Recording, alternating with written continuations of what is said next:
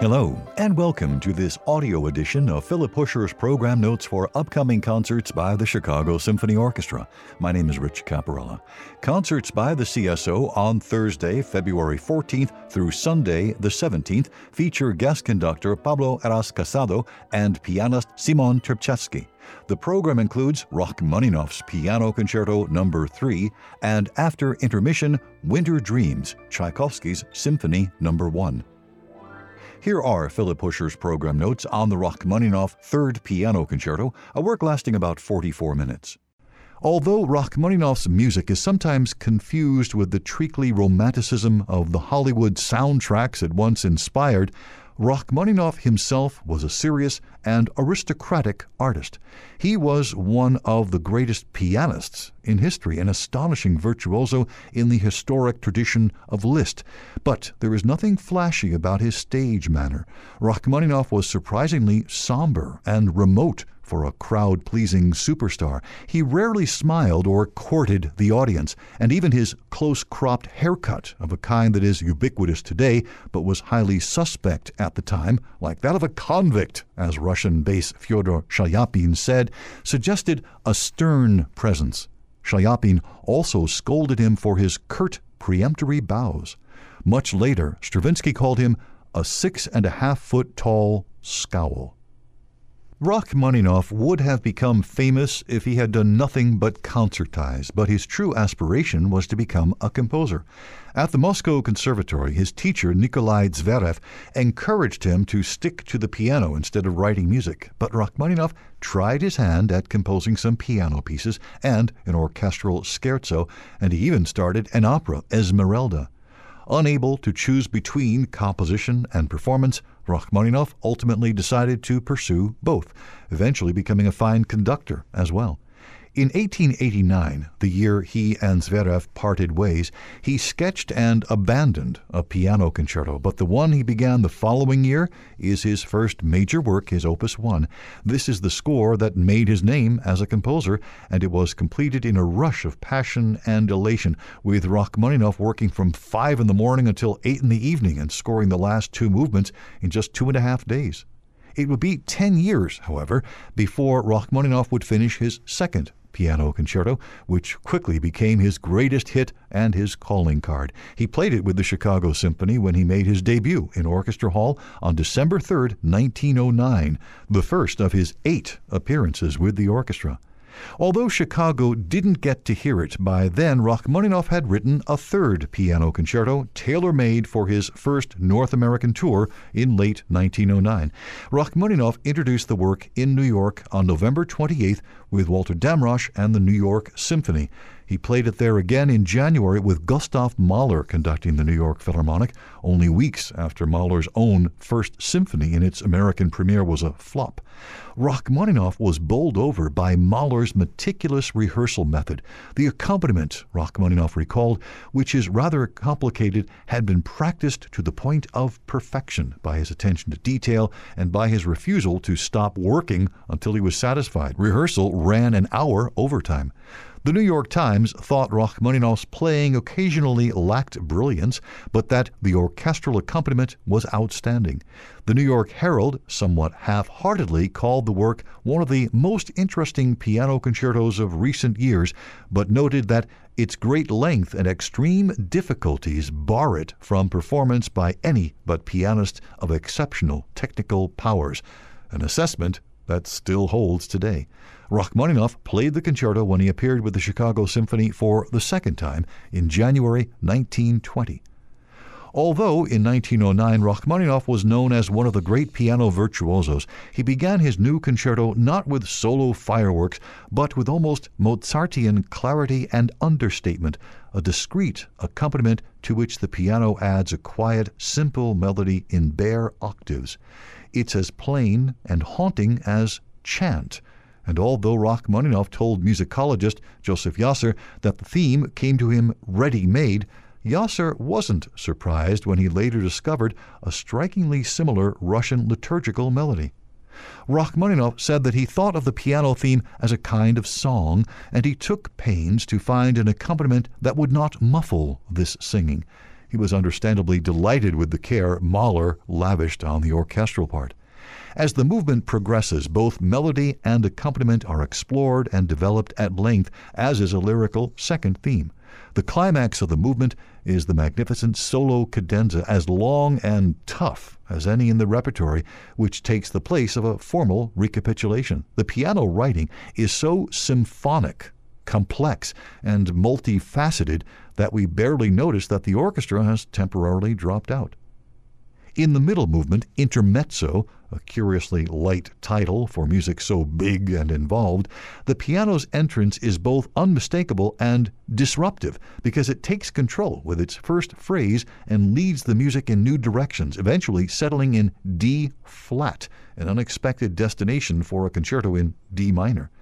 A new waltz theme, introduced by the clarinet and bassoon over fancy piano filigree, is a cleverly disguised version, almost note for note, of the concerto's monastic opening melody.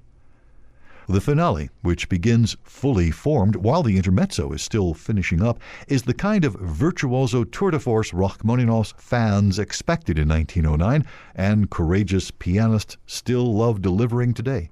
It's also richly inventive, with a fantastic playful scherzando in E flat as a mid-movement diversion. The ending, predictably, is designed to test the limits of virtuosity and bring down the house. Throughout Rachmaninoff's life, it was fashionable, if not in fact honorable, in progressive music circles to disparage his music. Rachmaninoff had always worried that by splitting his time between playing the piano, conducting, and composing, he had spread himself too thin. "I have chased 3 hares," he once said. "Can I be certain that I have captured one?"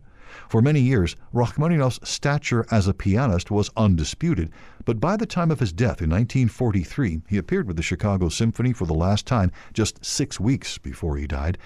He had been written off as an old-fashioned composer, hopelessly sentimental, out of touch, and irrelevant. As Virgil Thompson told the young playwright Edward Albee in 1948, it is really extraordinary, after all, that a composer so famous should have enjoyed so little the esteem of his fellow composers. The sacrosanct Grove Dictionary of Music and Musicians, in its 5th edition, concluded its dismal appraisal of his output. The enormous popular success some few of Rachmaninoff's works had in his lifetime is not likely to last, and musicians never regarded it with much favor. But in the last few years, his star has been on the rise. Now, as Rachmaninoff always hoped, it is his music and not his piano playing that keeps his name alive. Program notes by Philip Huscher on Rachmaninoff's Piano Concerto No. 3. And now on to Tchaikovsky's Symphony No. 1, Winter Daydreams. The work lasts about 43 minutes. In 1866, the year Tchaikovsky wrote his First Symphony, a middle-aged Anton Bruckner finally finished his own First Symphony after 15 months of tough going and with 2 earlier efforts left abandoned and unfinished. Johannes Brahms had already been working quietly on his First Symphony for a decade, and it would take another 10 years before he was satisfied with it. But Tchaikovsky, in his mid-20s and fresh from the conservatory, launched his symphonic career with little anxiety or experience, turning out this Symphony No. 1 in a matter of months. For most 19th century composers, writing symphonies was serious business, particularly after Beethoven's watershed cycle of 9 works, and in the second half of the century, starting a First Symphony was a genuine act of courage. Unlike Brahms, Tchaikovsky clearly did not suffer from the fear of following Beethoven's example. Without apparent difficulty, he composed a setting of Schiller's An die Freude, which Beethoven set as the finale of his Ninth Symphony, to mark his graduation from the St. Petersburg Conservatory in the fall of 1865. Straight out of school with a silver medal and fine recommendations, Tchaikovsky set off for Moscow in January 1866, where he had accepted a teaching post at Nikolai Rubinstein's Russian Musical Society, later the Moscow Conservatory. The move at first proved difficult, but Tchaikovsky soon fell into the pattern of teaching, reporting an unusually sympathetic relationship with the Moscow ladies whom I teach. He made many new friends, including his future publisher, Pyotr Jorgensen, discovered Dickens, the Pickwick Papers made him laugh aloud, and benefited from the domineering presence of Rubinstein, who not only oversaw Tchaikovsky's musical affairs and dictated his musical tastes, but also bought him an entire new wardrobe. Tchaikovsky arrived in Moscow with no experience writing for orchestra beyond his student efforts, an overture, The Storm, and the An die Freude cantata. Once settled, he finished the orchestration of a concert overture in C, which Rubinstein greatly disliked, and revised an overture in F, which was successfully performed on March 16th. By then, he had begun his first symphony, apparently at Rubinstein's urging. Work went smoothly at first, at least until Tchaikovsky's progress was derailed by the first artistic setback of his career. César Cui, still known to music students today as the spokesman of the Five, the group of Russian composers including Borodin, Balakirev, Mussorgsky, and Rimsky-Korsakov, who banded together in 1875 to foster a national school of music, well, he published a belated review of Tchaikovsky's An die Freude, which he dismissed as utterly feeble. Tchaikovsky was devastated. When I read that frightful judgment, I don't know what I did with myself. My vision grew dark, my head spun, and I ran out of the cafe like a madman. I didn't realize what I was doing, nor where I was. All day I wandered aimlessly through the city, repeating, I'm sterile, insignificant, nothing will come out of me, I'm ungifted. But Tchaikovsky went back to work on the symphony, which occupied several hours each day and night. By May, he reported that it was going sluggishly. He was having trouble sleeping and began to fear death. For the rest of his life, he avoided composing at night because it reminded him of this painful time. That summer, when he went to visit his sister, he suffered from nervous attacks, numbness in his hands and feet, and hallucinations. Not for the last time in his life, a doctor pronounced him one step from insanity. When Tchaikovsky went back to St. Petersburg in August, he showed the score to his former teachers, Nikolai Zaremba and Anton Rubinstein, Nikolai's brother, who both criticized the music harshly. Tchaikovsky returned to Moscow and to work on the symphony, no doubt incorporating some of their suggestions. The piece was introduced to the public in stages. In December, the scherzo alone was played publicly in Moscow without apparent success. 2 months later, both the adagio and scherzo were performed to enthusiastic applause and at least one decent review. It is melodious to the highest degree and excellently scored. The entire symphony was given under Nikolai Rubinstein's baton a year later, though it was not heard again for 15 years. By then, Tchaikovsky had written many of the works for which he would long be remembered: Romeo and Juliet, the B-flat piano concerto, his only violin concerto, Swan Lake, the great opera, Eugene Onegin, the 1812 overture, and he had made great strides as a symphonist, with 4 already under his belt.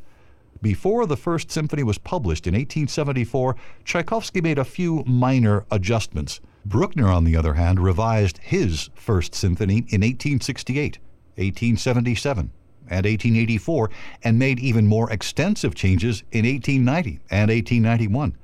At the time Tchaikovsky's Symphony No. 1 was performed in this final version in Moscow, 1883, Tchaikovsky told a friend, I have a soft spot for it is a sin of my sweet youth. All his life, Tchaikovsky was painfully aware of his deficiencies as a composer, weaknesses that have never stood in the way of enormous public favor. By 1883, he had enough experience with the problems of symphonic form to recognize how naive he was to tackle a symphony in his sweet youth, but the work is hardly a sin. Even in 1866, Tchaikovsky had a sense of drama and orchestral color and a way with melody that was far in advance of most other composers of the day. And he had already found his own voice. Listen to the opening of the symphony, an oddly distinctive melody in the flutes and bassoons over a mysterious rustle from the violins. The whole first movement, despite some spotty seam work, is remarkably fresh in its melodic outline and scoring. There is a moment at the start of the development section when distant chords in the horns dance quietly over low strings that previews the Waltz of the Flowers from the Nutcracker, written 2 decades later. Not only is the oboe melody in the Adagio one of the earliest characteristic Tchaikovsky tunes, but the way it is echoed by the bassoon and encouraged by the glistening scales from the flute would quickly become one of his signature effects. The first 8 measures, serenely setting the stage for the main melody, were borrowed from his student overture, The Storm. Tchaikovsky wrote the scherzo first, reusing material originally intended for a piano sonata in C-sharp minor and demonstrating how much he had learned from the scores by Mendelssohn that he admired. The Italian Symphony was a particular favorite. The music for the trio midsection is new, Tchaikovsky's first great orchestral waltz. There is wonderfully evocative and fiery, dramatic music in the finale, enough to disguise Tchaikovsky's uncertainty in bringing a symphony to a satisfying conclusion, the challenge that had troubled nearly every composer since Beethoven. A rather labored fugue sits where heavy-duty development ought to take place, and there is a bit more bombast at the end than even Tchaikovsky could sustain, but there are many splendid moments, and the lasting impression is of a composer who was born to write symphonies.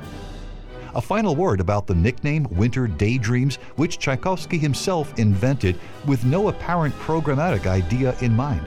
He intended to give titles to all 4 movements, but got no farther than the Adagio before he decided to let the music stand on its own. Program notes by Philip Huscher on Tchaikovsky's Symphony No. 1. My name is Rich Caparella. Thanks for listening.